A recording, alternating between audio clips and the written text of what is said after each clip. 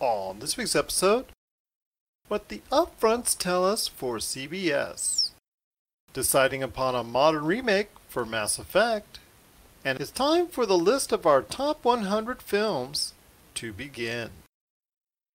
All this and more on a family affair edition of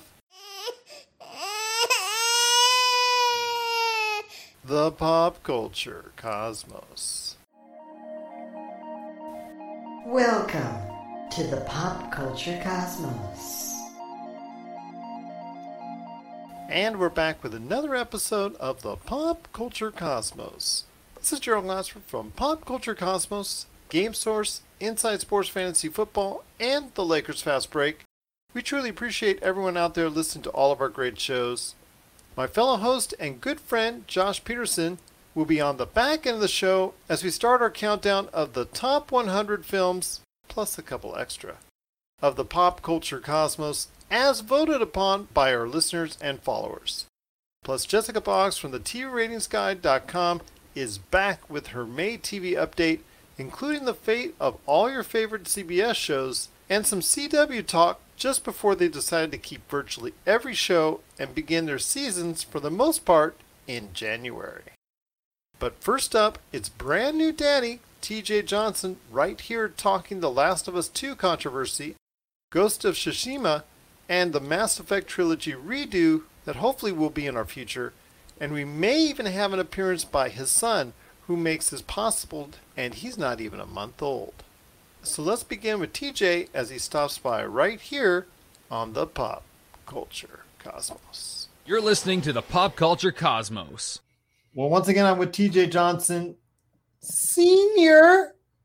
I know. From the Underground podcast. You notice how I accentuated the senior? Yeah, man.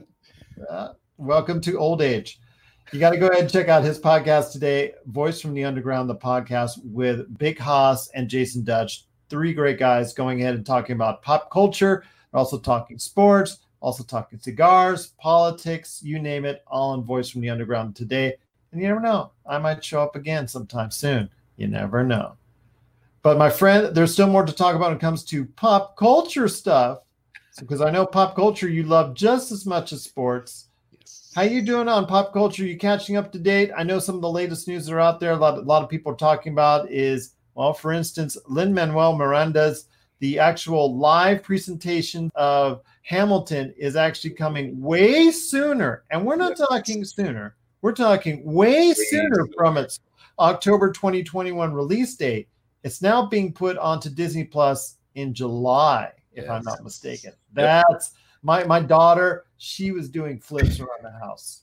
Yeah, I'm pretty excited for that too. I got to admit though, I've never seen Hamilton. I've never seen it. I've never been one to experience it. But I have a friend who was actually set to be on stage on Broadway for Hamilton. And because obviously with COVID-19, she wasn't able to do so. But that piqued my interest. And then hearing that they're actually going to bring it a whole lot sooner than what they were initially intending on, now I'm excited. I don't typically get excited for that type of stuff. I've never been that guy. However, this one I'm actually pretty excited for. I'm looking forward to this. As am I, my friend. I mean, this is something I wouldn't expect seeing. Well, actually, I was going to see it with her in the theaters in October, but I wouldn't have expected seeing it on Disney Plus until 2022. And to get it this much sooner, I think if it does well, which I know it will, because it's still the hottest ticket before the coronavirus out as far as musicals and things of that nature, anywhere it was being played all around the country.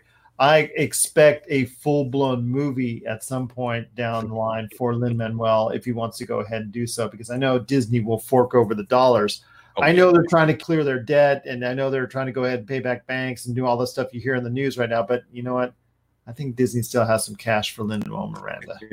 I think they'll figure it out. Figure it out. Yes, sir. So what you've been following in pop culture? I know you and I, before unfortunately your junior got involved, you were interested in talking about The Last of Us 2, the little bit of controversy there, and how it's now coming out at the end of June due to the leaks and all that nature, which they're saying is not from an employee, but Josh and I are kind of not convinced that it isn't from an employee, or at least an employee leaking that stuff out. Your thoughts on The Last of Us 2, I think that their plan is because it was on an indefinite hold and indefinite delay before this happened. I think it was probably meant to go ahead. They said, you know what?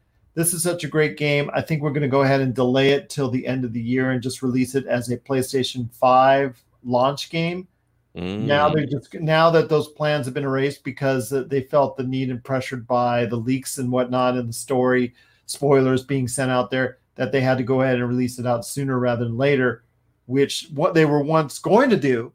Then they delayed it, and then they delayed it again. And I think they delayed it another time, putting it on indefinite hold, and now they're finally doing it. But your thoughts on The Last of Us 2, this whole fiasco, which for Naughty Dog is something really unexpected. You know, Naughty Dog, for as great as they are, they've been having some issues. You know, obviously we know about what all happened with Neil Druckmann in Uncharted 4 and Amy Hennig and the whole Uncharted series. Amy Hennig, exactly. You know, it hasn't been a good year, or hasn't been a good couple of years. I hear my little man now. It hasn't been a good couple of years for Naughty Dog. What I can say is that yes, they delayed this, and then they put on delay.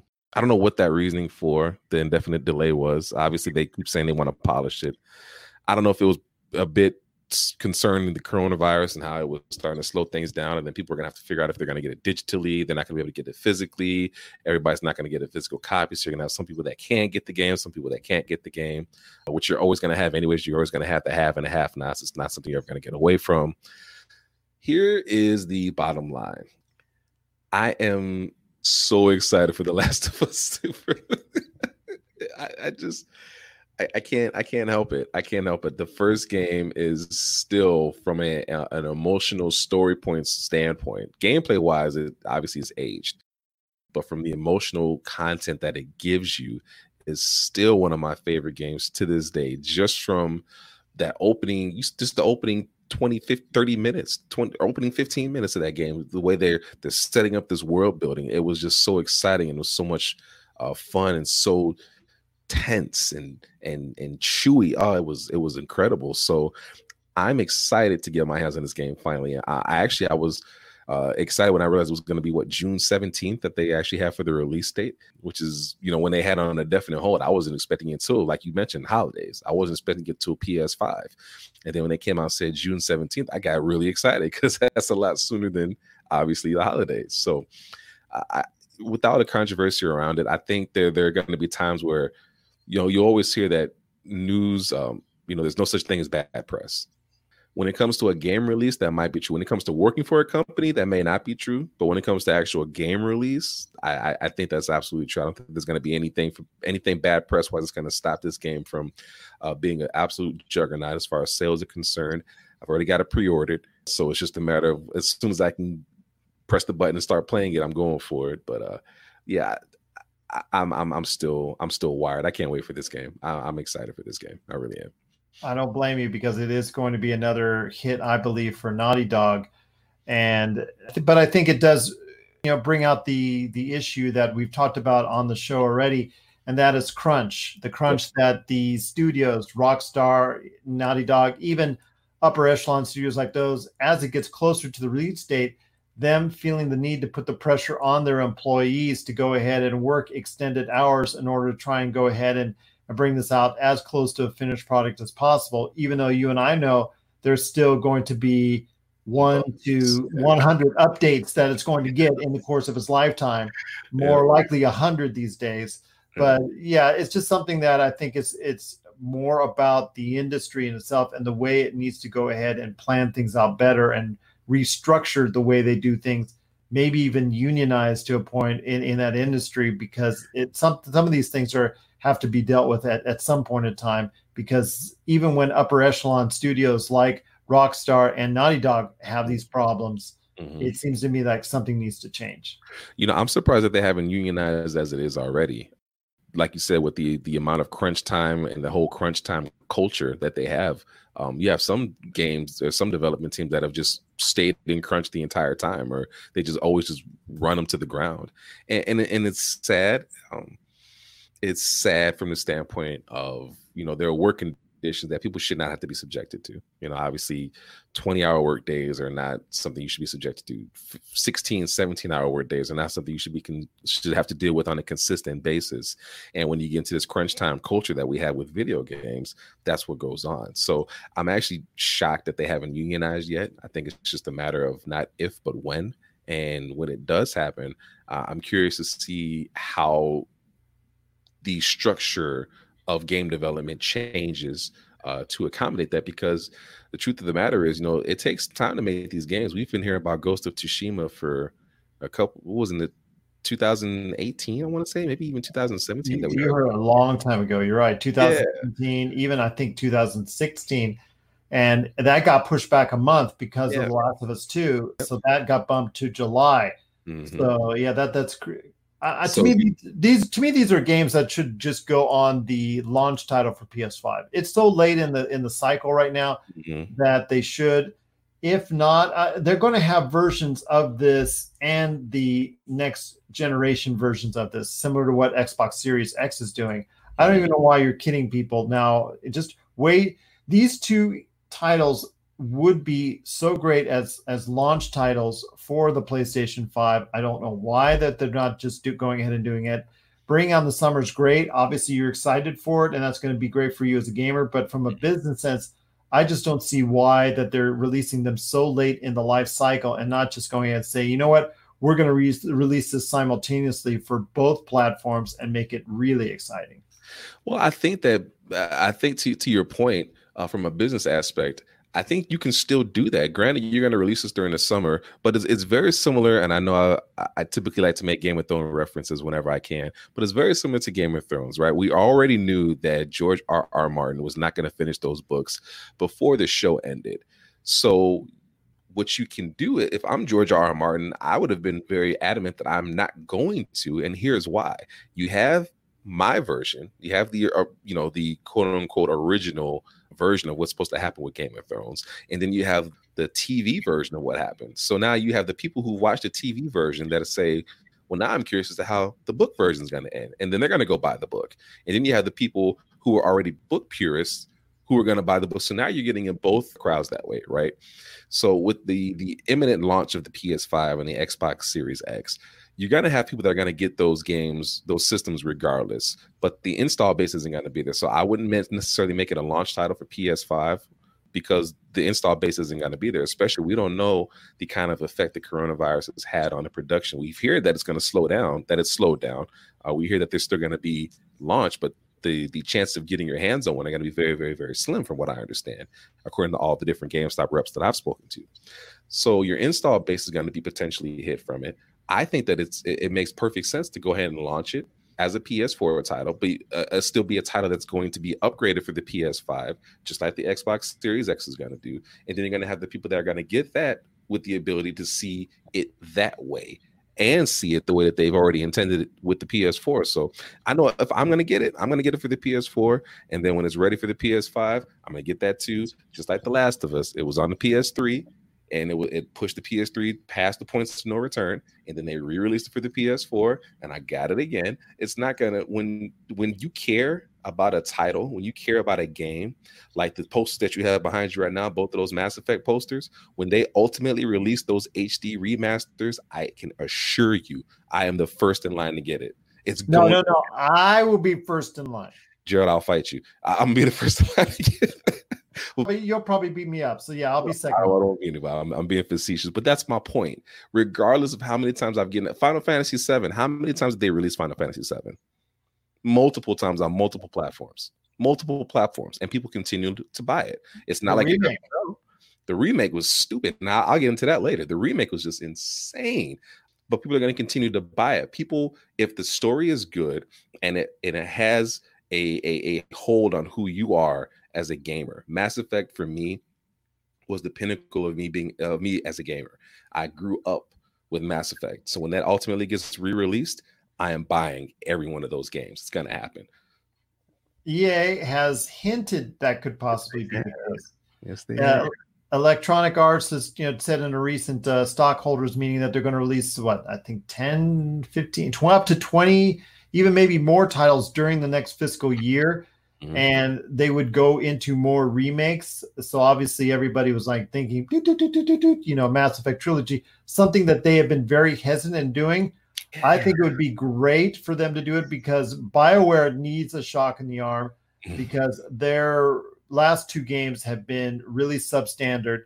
The Mass Effect franchise still, even with Andromeda's failure, still has a lot of love for it. And you, like you said, just your excitement with mine just accentuates the fact that just getting that going could really kickstart the Mass Effect series once again, so we could see more new adventures, hopefully with Shepard or something within the Shepard time frame, as opposed to going to a galaxy far, far away like they did with Andromeda.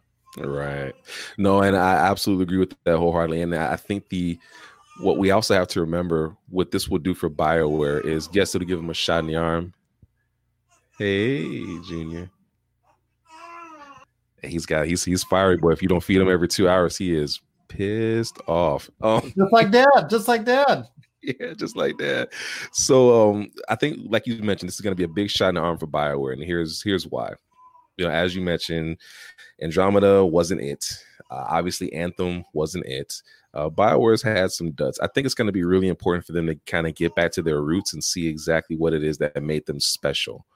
I think it's going to be important for them to see that, but I think it's going to be even more important for the people that have kind of written BioWare off. You got to remember, I'm still talking about the BioWare that was Knights of the Old Republic. I'm talking about the BioWare Knights of the Republic 1 and 2, Dragon Age Origins. I'm talking about that BioWare. And people have forgotten exactly who that BioWare is. People have forgotten exactly how that BioWare gets down. And they need a reminder. They need to know that this BioWare was legit. This BioWare was the pinnacle of emotion in the game. This BioWare made you care about characters. There's nothing that's, I shouldn't say there's nothing, but the Normandy is one of the most iconic ships in video game lore. I mean, it's not as iconic as like a Master Sword. It's not as iconic as, the Starship Enterprise. Millennium Falcon. I understand that, but for me, that is an iconic ship. I can see that ship right now and immediately be taken back to the first time I got the chance to see Joker piloting that thing. It's just that kind of excitement. So that's the kind of BioWare that I know. That's the kind of BioWare that I want people to know. I don't want people to know Andromeda BioWare. I don't want people to know Anthem BioWare. That's not BioWare. That's EA. And I people don't want to say, they may not want to throw that dirt. I'll throw that dirt. That's not BioWare. That's EA. I want those posters behind you. That's the BioWare I know. That's the BioWare I love, and that's who they need to see. That's what exactly gamers need right now, and that's for BioWare. That should be their future that they're hoping for, whether or not it's Dragon Age or a new Mass Effect. But yes, it starts off hopefully with a Mass Effect trilogy. Yes. Well, once again, I'm talking to TJ Johnson, who is, while he's podcasting, taking care of Junior, as we can hear right now. That's so awesome, because new daddy, TJ Johnson Sr., is taking care of TJ Johnson Jr., as TJ Johnson Jr. is voicing his opinion right here on the show. So I'll tell you what, it sounds like you're really busy, or you're getting to be really busy, because the young man is up. Before we head on out, just want to go ahead and see if you can give a great pitch for your show, The Voice from the Underground. Man, great pitch for Voice from the Underground. If I need to still give a great pitch for Voice from the Underground, we are not doing something right. No, I'm just joking. The nice thing about Voice from the Underground, the podcast, is it gives us an opportunity as just guys trying to understand this world, trying to understand what's going on, the ups, the downs, the positive, the negatives, and trying to just make sense of it all. We're not always successful, but we have a lot of fun, and there's a lot of heart, and there's a lot of love amongst us all. So that's always a very, very cool thing to be able to get out there and talk with those guys about pop culture, about social issues, about injustices, whatever really we want to talk about, because it's our show. We can kind of do that. So we always have a great time. We kind of record whenever we record, at least once a week. But I'd say there'll be a new episode on Monday, but it might be Thursday. I don't know. We just enjoy each other's company and have fun doing it, man. Always seems to be up to Dutch on that one. Yeah, well, up to Dutch, and it's kind of my fault too. So I can't put it all on Dutch. Yeah, he gets grouchy. I don't mind him. Yeah, that's true. That's very true. He just loves any opportunity to get onto his soapbox. That's all. Yes, he does. Before you let me go, I need to know your thoughts on a couple more things. Sure. Capcom and their re-releases. Now that we talked about Mass Effect, right? We talked about how great it would be for us as fans to get that re-release, right?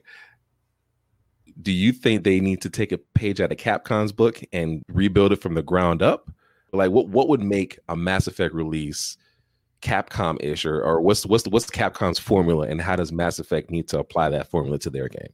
Oh, they need to modernize it. That's for sure, because our darn kids don't know anything about the games we used to play back in 2007. But in all reality, what I'm saying is that the kids today, the Fortnite lovers and things of that nature, they would never get into sitting in an elevator for 3 hours, as you're going up on the elevator for Mass Effect, or the gameplay, and they would look at you and go like, you actually like this game? But yes, they would actually have to modernize it, I think, to get the best out of it. I mean, you and I could go into a prettier version and remade version of Mass Effect Trilogy right now and still play it and love it. Yes. Yeah, and that's no problem with us. But in order to really be successful, they do need to take a page out of what Capcom has done right with their remakes and actually modernize the gameplay.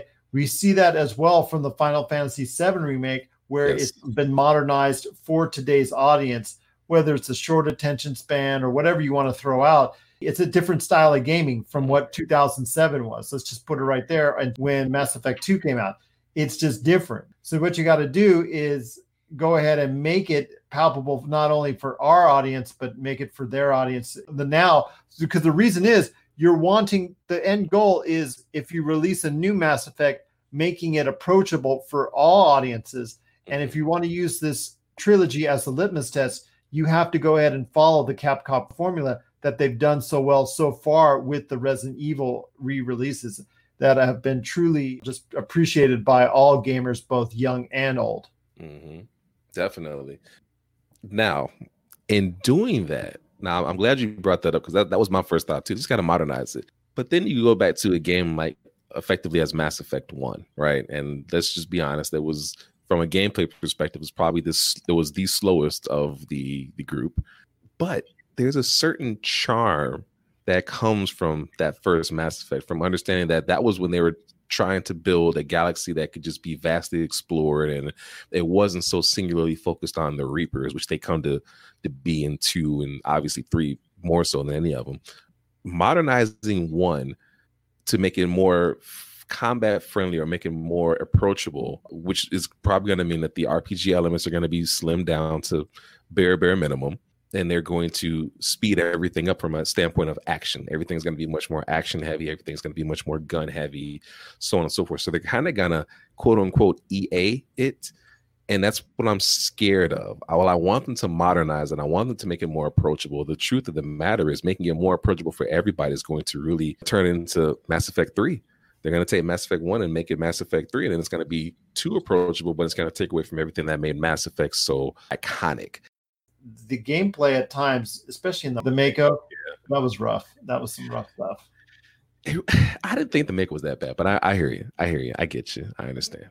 Let me go back and forth and shoot, back and forth. There's a song called "Back and Forth." It's by Cameo. Look it up, man. It's a good song. I know. Well, I'm going to be next time I play that on a run through on one of the old versions. I'm going to do that back and forth and shoot and back and forth. Those will not age well at all unless you do something to modernize it. Yeah, very, very true. Very true. All right, one final question for you. Okay. I found a site, and I'm drawing a blank on it. I feel really bad, but I've been able to find almost every old game, computer-wise, ever played in my life. I'm talking about like Epic Pinball, that you played on MS-DOS. Talking like the original Doom, the freeware version of Doom, Doom 2, Doom 3. I'm talking like Jazz Jackrabbit. You remember Jazz Jackrabbit? I do. That was wild, man. But Doom, especially for me, is a real big trip, because I have so many great memories from that game, especially. Okay. All right. So it's not just me. It's not just me. It was exciting. It was exciting to be able to see that. I literally lost like 3 hours on my computer playing games that, as my daughter comes up, she's like, "What is that?" Honey, it's okay. You know, this is way before your time, kid. You're not okay. Well, I just wanted to make sure it wasn't like MAME games or something, but it sounds like you can actually play it off the site. So you gotta let me know what that is, because I'd love to get a chance to take a look at it. In fact, you know, speaking of video games, you're on my social media for the 10 days, 10 box arts, which I just covered recently. I made you an honoree, my friend. So you got to torture 10 other gamers out there. So that's your turn to go ahead and do that. But yes, the games that meant so much to you in your life.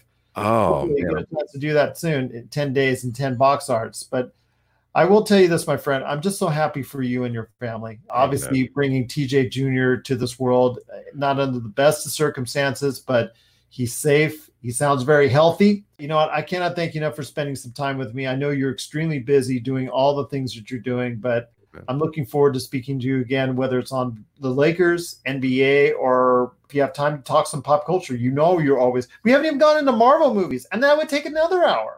Yes, it would. I've got some things to say about those movies too. So we're doing this again. We are doing this again real soon. I'm just so thankful and so happy for you. Again, my thoughts are with you, your family. Just stay blessed, stay healthy, and try to stay out of Jason Dutch's hair, please. Whatever he has left. Hey, I made no promise about that. That's what keeps my world going around right there, buddy. All right. Well, there you go. Once again, it's TJ Johnson from Voice from the Underground, and also a great part still of the Lakers Fast Break podcast, and right here on the Pop Culture Cosmos. You're listening to the Pop Culture Cosmos. Don't touch that dial. Wait, do people still use dials? Video game box art, the stories behind the covers, in which we talk to the illustrators and artists who are responsible for gaming's most iconic images.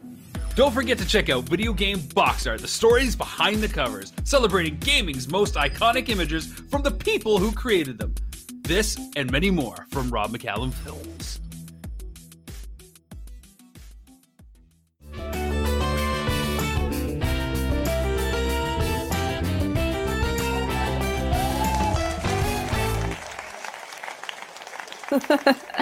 We are back once again with the Pop Culture Cosmos. It's Gerald Glassford coming right back at you here.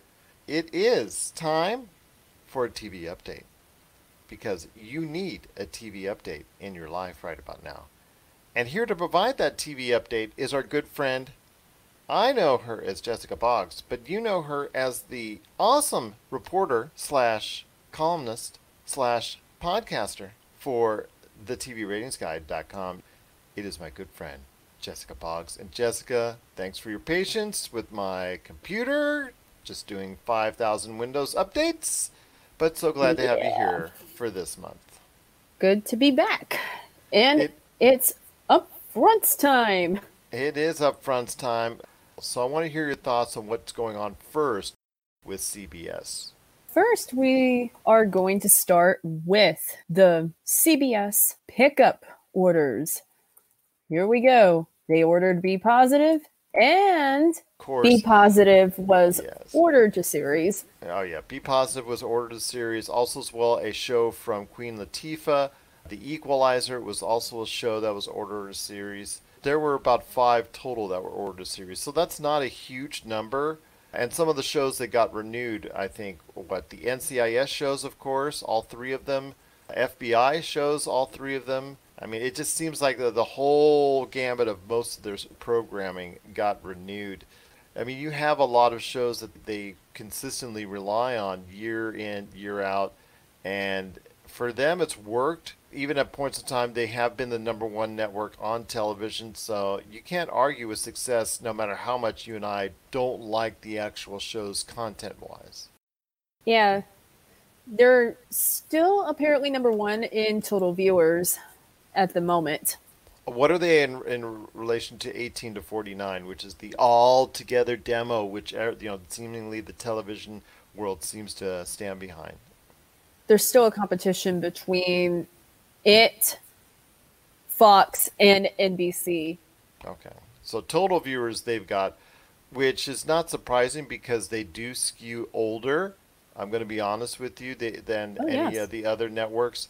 but from 18 to 49, that's the all-elusive demo that I think everybody wants the most because of advertising. That's what really dictates the advertising dollars and how much they can charge to advertisers. So when you see the ratings that are out there, or stories or articles out there on the ratings, like for instance at the TVRatingsGuide.com, or if you see one of our articles that we post here at Pop Culture Cosmos, the key demo is 18 to 49, just simply because that's what's really driving these television shows forward. Or in this case, they use 2554 for CBS. Okay, because like I said, they skew a little older than most of the networks, but 18 to 49 is what I see most demos on, and I think that's because those are the ones that have the most spending power as far as cash is concerned. So money dictates all, my friend. The 3 shows that were ordered as series were Be Positive, Clarice, and The Equalizer. It's Clarice. Clarice? From the Silence of the Lambs. It's based off the Silence of the Lambs novels and movies from the 90s. So they are basing a character off, they are basing it off the FBI character, Clarice. I don't know if it's going to focus on any of the things that were seen in Silence of the Lambs, outside of just the characters themselves. And the main character, obviously the one played out by Anthony Hopkins, I'm not sure if they're going to bring his character in the world. I would assume as such at some point in time. I don't know if it's going to be a consistent theme throughout, because they kind of like to do that stuff now these days on TV, so that could be very interesting. But yeah, just not a lot of shows that were picked up by CBS, which isn't surprising. They like to lean heavily on a lot of their series, and this just wasn't a surprise because it just seems like steady is the norm for Viacom at CBS. Yeah, and I think also it has a lot to do with what the heck is going on right now with the pandemic, which is probably why they renewed like most of the shows, because you don't know whether they're going to come back to production or not. Absolutely. And that's something that you wanted to talk about, is general theories of production moving forward. It depends on the area. It depends on the, where they're being filmed at. Like right now in Georgia, since Georgia is opening up in a lot of places, the shows that are there, I mean, for instance, The Walking Dead, they're more apt to start sooner rather than later on their production because their areas have opened up first ahead of others. Let's say, like, for instance, California, which is holding back even more, which could really inflict even more damage on the production for some of these shows.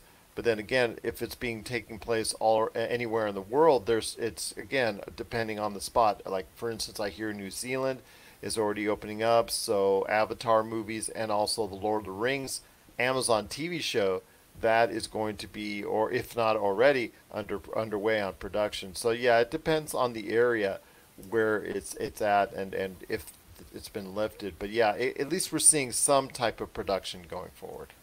Yeah, we're also seeing Zoom productions, which I didn't know how that worked at first, but that is coming up.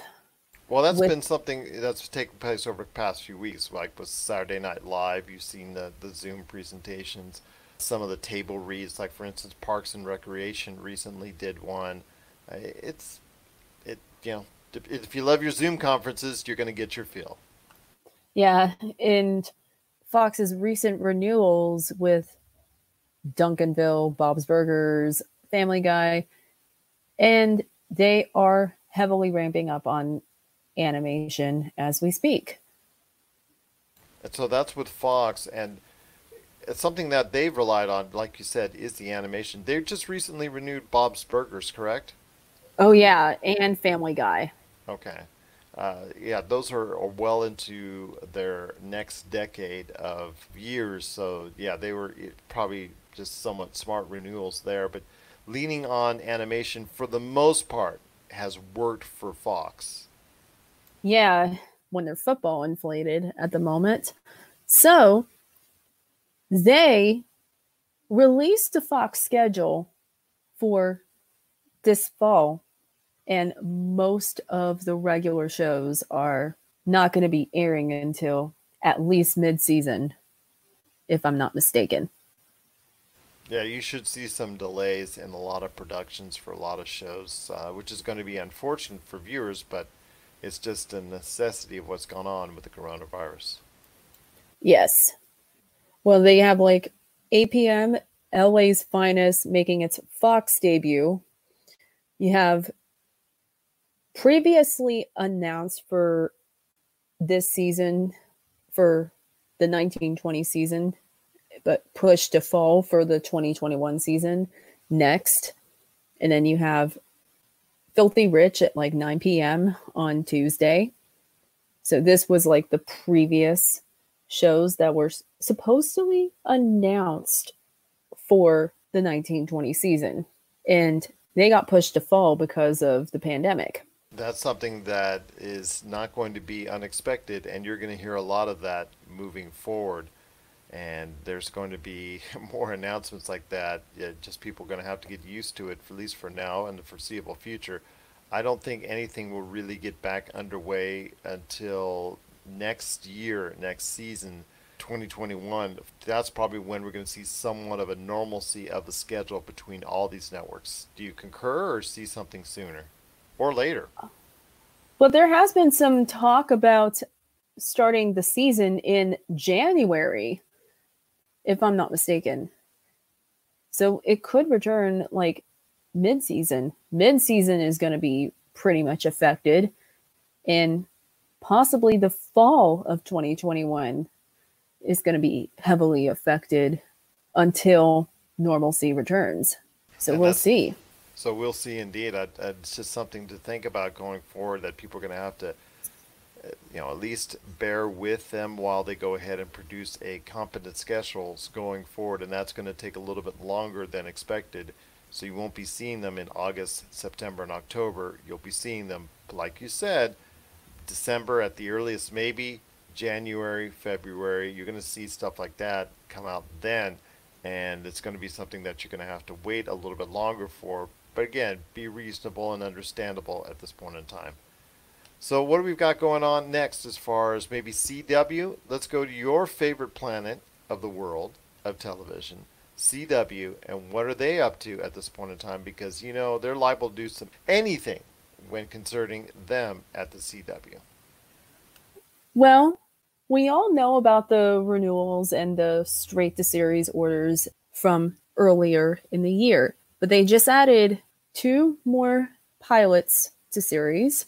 One is the Republic of Sarah, and the other one is Kung Fu. But one of the bigger news is The Lost Boys and Maverick have both been pushed to next pilot cycle, and I'm assuming that is because of the pandemic. They've already renewed all of their shows minus Katie Keene. And so there was just one cancellation, correct, from the CW officially? No official cancellations, but... Or did they just put it on hiatus? They still haven't decided its fate yet. Okay. So I'm still leaning towards renewal pretty much because it's the CW, but you never know. You never know, indeed. Once again, I'm speaking to Jessica Boggs. She is from the TVRatingsGuide.com. You got to check out what she's doing today there with all her articles, reviews, renew, cancel indexes, and of course, you got to go ahead and check out her original shows that she writes right there at the TVRatingsGuide.com. So tell me what else is going on in the world of television.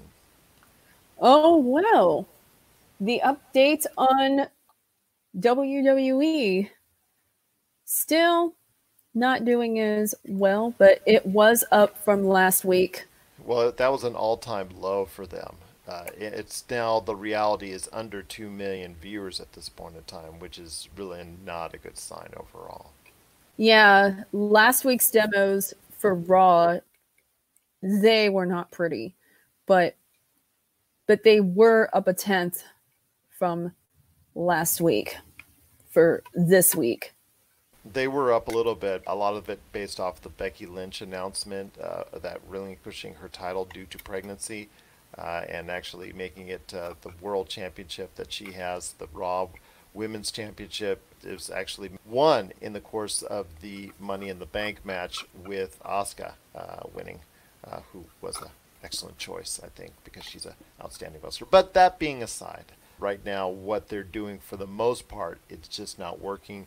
SmackDown and Raw are under 2 million viewers, and I think it's just something that the fans are not just, they've grown weary of seeing the empty arenas. I think it's just, I know it has something to do with it, which doesn't bode well for the future for all these other sports, because they're all going to be playing in empty arenas, empty stadiums, empty racetracks.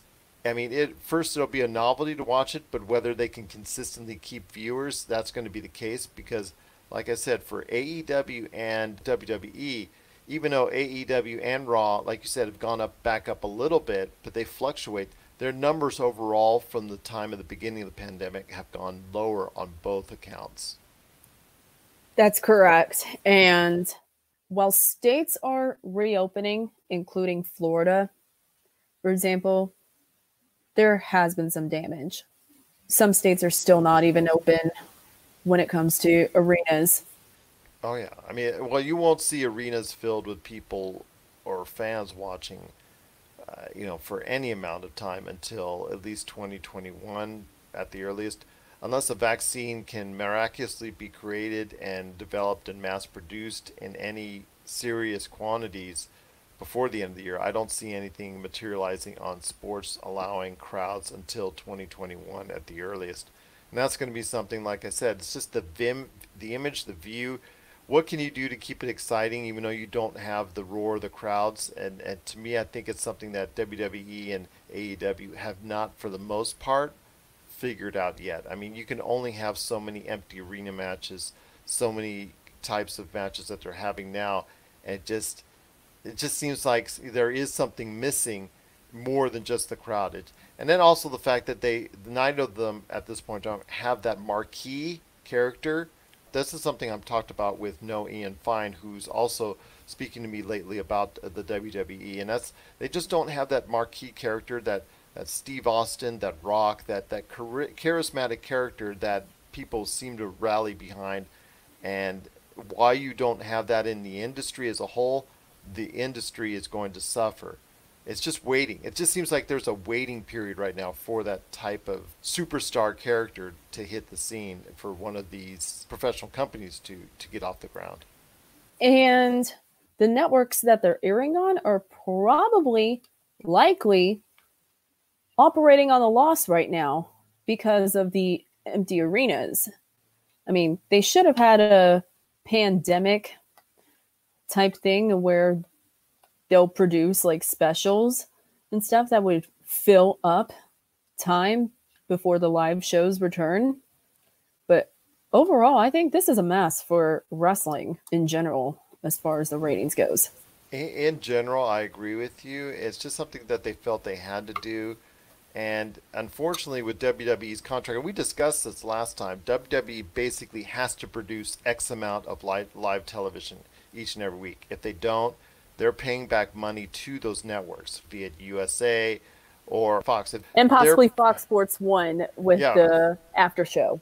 That's correct. And then Fox Sports 1 with any of the other content and whatnot. They have to produce so much live content or they pay money back. And right now, they're not in the best position to pay money back. So they have to go ahead and produce live content. Yeah. And once again, we have Jessica Boggs from the TVRatingsGuide.com. You got to check out all the great stuff that she's doing today at the TVRatingsGuide.com. Well, my friend, it's been a very informative episode. I know you're coming back later this month to update what's going on with NBC and ABC, but what exactly do you have right now for the readers at the TVRatingsGuide.com? Well, we are providing minute-to-minute updates of the upfronts coverage, whether there is pilot pickups or pilot passings and whatnot. We also have original shows. We also have editorial columns. And we are also on renew cancel updates. And you got to check it out today at the TVRatingsGuide.com. Well, my friend, it's been awesome talking to you once again. Cannot wait to hear your next update coming later this month. Coming up right here. Oh, she did such a great job today. She gets some love from Mom right there for you. What are you going to do? What are you going to do? Well, Jessica, you did such an outstanding job today, and we're looking forward to hearing more later this month on NBC and ABC right here at the Pop Culture Cosmos. If you need your video game fix, be sure to check out Retro City Games. Located in Town Square on Las Vegas Boulevard or in Henderson, Nevada, Retro City Games has the cure for all your video game vices. Retro games and games for current consoles, Nintendo, Sega, PlayStation, Xbox, and more. Retro City Games has all the staples from any library and some highly collectible offerings too. So pick up a few games today at Retro City Games in Town Square on Las Vegas Boulevard or in Henderson, Nevada. Retro City Games is your video game metropolis. My friend, before we head on out, we got to go ahead and hit finally the choices for the people out there on their top 10 lists have all been compiled, and we now have a Pop Culture Cosmos top 100 movie list to start. So normally I would tell you we're going to start with 90 to 100, but there was actually a tie for 100. So I'm going to go ahead and give you a little bit more of that. So let's say it's 104. And we're going to start with Duel, which was one of the first features made by Steven Spielberg, starring Dennis Weaver. Basically, Duel is a suspense thriller where it's a gentleman who's just driving on the highway, gets basically harassed and threatened by a truck that you never really see the driver for. So it's this very suspenseful thriller. You got to take it in the context of when it was made. So it is Duel. It is one of Steven Spielberg's first movies, and that is at 104. 103 is Full Metal Jacket. Sean Penn, Michael J. Fox. Very underrated movie, something that is still kind of forgotten in today's age compared to what we thought of at that point in time when the Platoons and other movies of that nature that covered the Vietnam War or those type of wars. So your thoughts on Full Metal Jacket real quick? It's not a typical war film. Like, I went into it expecting it to be, it's more of a psychological thing than your average war genre film. It is a little bit different than your average war film, but check it out today. Hopefully you get a chance to. It is Full Metal Jacket, and that's also tied on our list right at 103. 102 is Karate Kid. The Karate Kid, very famous Ralph Macchio film, Pat Morita. Obviously, I like more today as far as Cobra Kai, the series that has been splintered off so many years later. I enjoy the heck out of that show because it takes what happened in that movie and it's just branched it out even more. But your thoughts on the Karate Kid? I've only seen it once. It is good. I thought it was a little cheesy at the time, even in the 80s, and you see it now. It exudes even more cheese, but it is the Karate Kid, and it holds a special place in a lot of people's hearts, and that is also on our list in the, well, it's tied for 100, for lack of a better term. Right after that is Kiss Kiss Bang Bang, one of the more underrated films for Robert Downey Jr. Your thoughts on Kiss Kiss Bang Bang? Love this movie. Oh, it is. Wow. I don't even like it. It reminds me so much of like the Guy Ritchie crime capers that I love so much, but it puts like this really, not a twist, but it's like, it's funny, it's more comedic than it is dark. It's just, there's so many like things in there that are so shocking, and just the way that Robert Downey Jr. is able to play that awkward criminal. Like, this was what made me a Robert Downey Jr. fan. Like, I hadn't seen a lot of stuff that he'd been in before this movie, and this kind of like made me want to go back and watch some of his other films. I really enjoy this movie. Val Kilmer is amazing. Shane Black does a great job of doing the director duties, and this is kind of what I was expecting from Iron Man 3. Like, a lot of people didn't like Iron Man 3, but after a few views of it, like, I did start to like it more and more, because I started to look at it not as a superhero film, but more as like a Kiss Kiss Bang Bang spiritual successor. Yeah, I really like this movie. So at number 100 is Lord of the Rings, Fellowship of the Ring. What can I say that we haven't said before about the Lord of the Rings series? And for me, it started with Lord of the Rings, Fellowship of the Ring, as far as my love for it. I hadn't gone in reading the books or whatnot. I just thought it was a cool adventure, so I sat down and watched it and absolutely loved it. My wife and I have named two daughters after some of the characters within the framework of the series of films. So we've gone on it at endless, and we'll go on it continuously more, especially as it gets close to the Amazon series. So yeah, that's our number 100 slot, Lord of the Rings, Fellowship of the Ring. Coming up at 99 is Portrait of a Lady on Fire, a movie that was kind of recently released. It's been a movie that has also done very well on DVD and also Blu-ray release as well in recent weeks. It's a movie that has really garnered a lot of acclaim and probably will end up being one of the best movies of the year. So kind of a surprise that it's such a brand new movie has been put on this kind of pedestal, but it is something that I think a lot of people are going to enjoy. It's getting a lot of acclaim from critics and also fans alike that have been able to see it, which has kind of been splintered because of the coronavirus. So Portrait of a Lady on Fire is at our number 99. Number 98 is the late Prince's masterpiece, Purple Rain.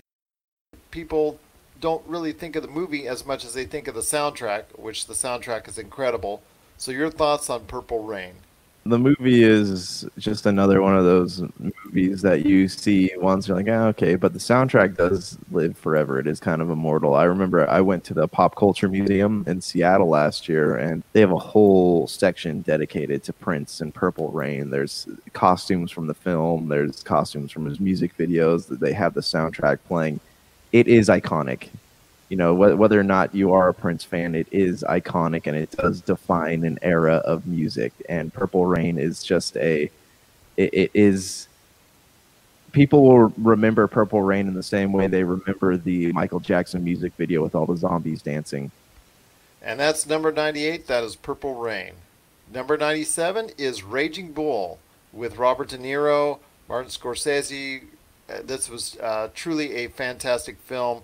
One of the best movies of all time as far as from a critical standpoint. Some of the cinematography, especially the fighting scenes, were truly realistic. And we'll tell you right now, it's one of Robert De Niro's best performances. Yeah, definitely. Like, this is a movie I think I remember watching this one with my dad, and he was more impressed with it at the time than I was. Like, I was not a huge film buff when I first saw this movie, and I didn't really care that much. But now that I look back on it, it kind of has the same awe factor as Taxi Driver did. Like, it is a great film. It is, and Robert De Niro, his earlier films are just they are so good. And my fear is that people wouldn't be able to appreciate them today as much as people who grew up in that era of film do.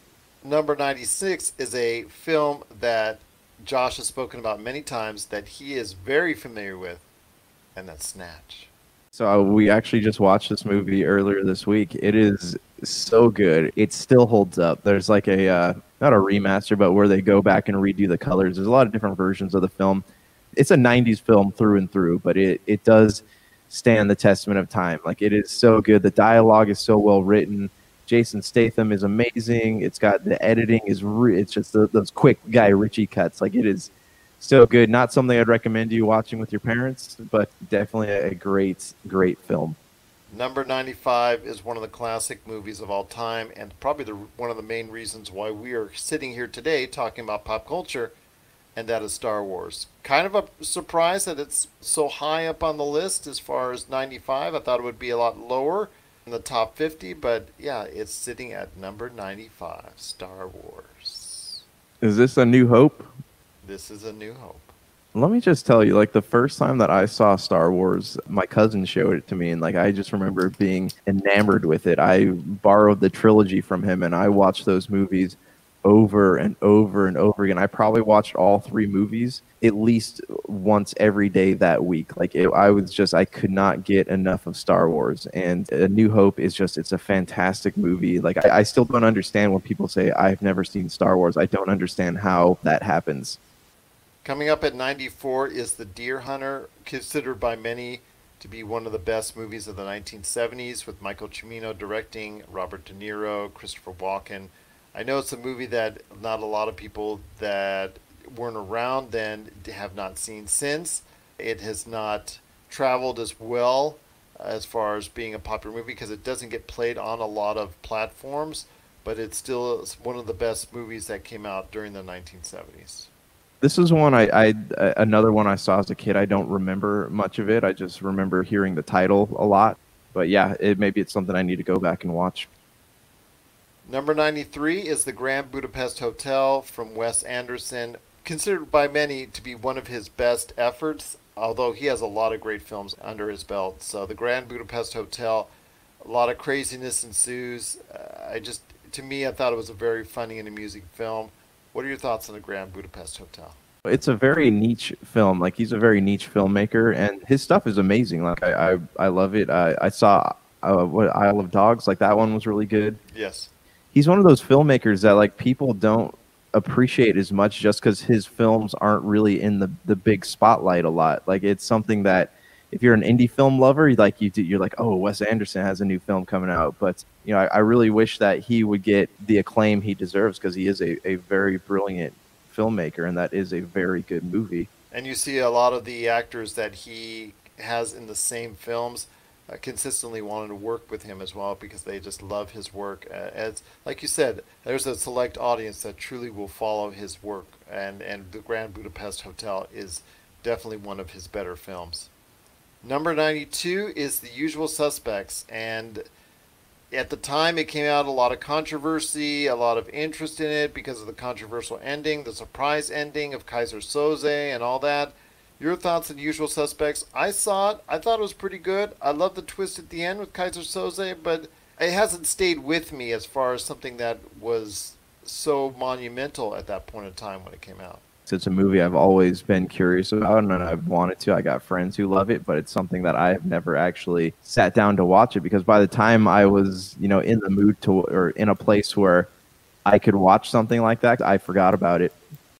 And that was number 92 with The Usual Suspects. Number 91 is Thor Ragnarok, and you and I have obviously spoken at length about Thor Ragnarok being a funny and entertaining film that reignited Thor, his character, and turned him from one of those boring and drab and one of the most cardboard of the heroes in the Marvel Cinematic Universe to one of the more interesting and more amusing. And it really took Chris Hemsworth's comedic talents, which I speak so highly of, which has not been showcased very well outside of the Marvel Cinematic Universe. It really took that side of him and really made it worth watching. And credit goes to Taika Waititi, and obviously you've seen the success for him since that movie. Yeah, I agree. Great film. I got a review of it up on our website here, so you can go check that out. But yeah, it kind of it brought a new dimension to Thor. I don't know if I necessarily liked the new direction of Thor, like the comedic thing of it. Looking back, I do like it now after seeing how it all came full circle. But yeah, great film. Don't expect it to be anything like the comic book, because it's not, but definitely worth watching. And that was at number 91. And coming up at number 90 is Tinker Tailor Soldier Spy. That was a film that came out, a lot of interest in it, a lot of intrigue, one of those political spy thrillers. Your thoughts on Tinker Tailor Soldier Spy? This was one that my brother actually told me about, and I had heard about it, but I hadn't sat down to watch it. So sitting down to watch it, it was really great. It's a very dark film. During the Cold Wars of the 1970s. Yeah. So it's just, that's just the era that it was made in. But it is entertaining, but it's not like a lighthearted film at all. And I liked it. The acting is really good. The story is really well done. It is worthy of the awards and all the considerations that it's gotten. And it has a stellar cast, which Gary Oldman, Benedict Cumberbatch, Colin Firth, the list goes on and on. It's a great film that I think people need to go ahead and check out, and that is Tinker Tailor Soldier Spy is at number 90. Stay tuned for our list as we go on each week and count down another 10 in our top 100 movies of all time, either the PCC Multiverse or Pop Culture Cosmos, so stay tuned to that as we continue to break down our list of the top 100 movies as decided by our fans from the Pop Culture Cosmos. And also stay tuned for the written versions as well, coming up soon on popculturecosmos.com. Thanks so much to Jessica Bonks, her mom, TJ Johnson Sr. and Jr. for being on the program today. And we look forward to updating you with more on the latest news and trends in pop culture coming up on the Friday show, the PCC Multiverse. So for Josh Peterson, this is Gerald Glassford. It's another beautiful day in paradise right here in the Pop Culture Cosmos. We thank you for listening. And here's hoping you have yourself a great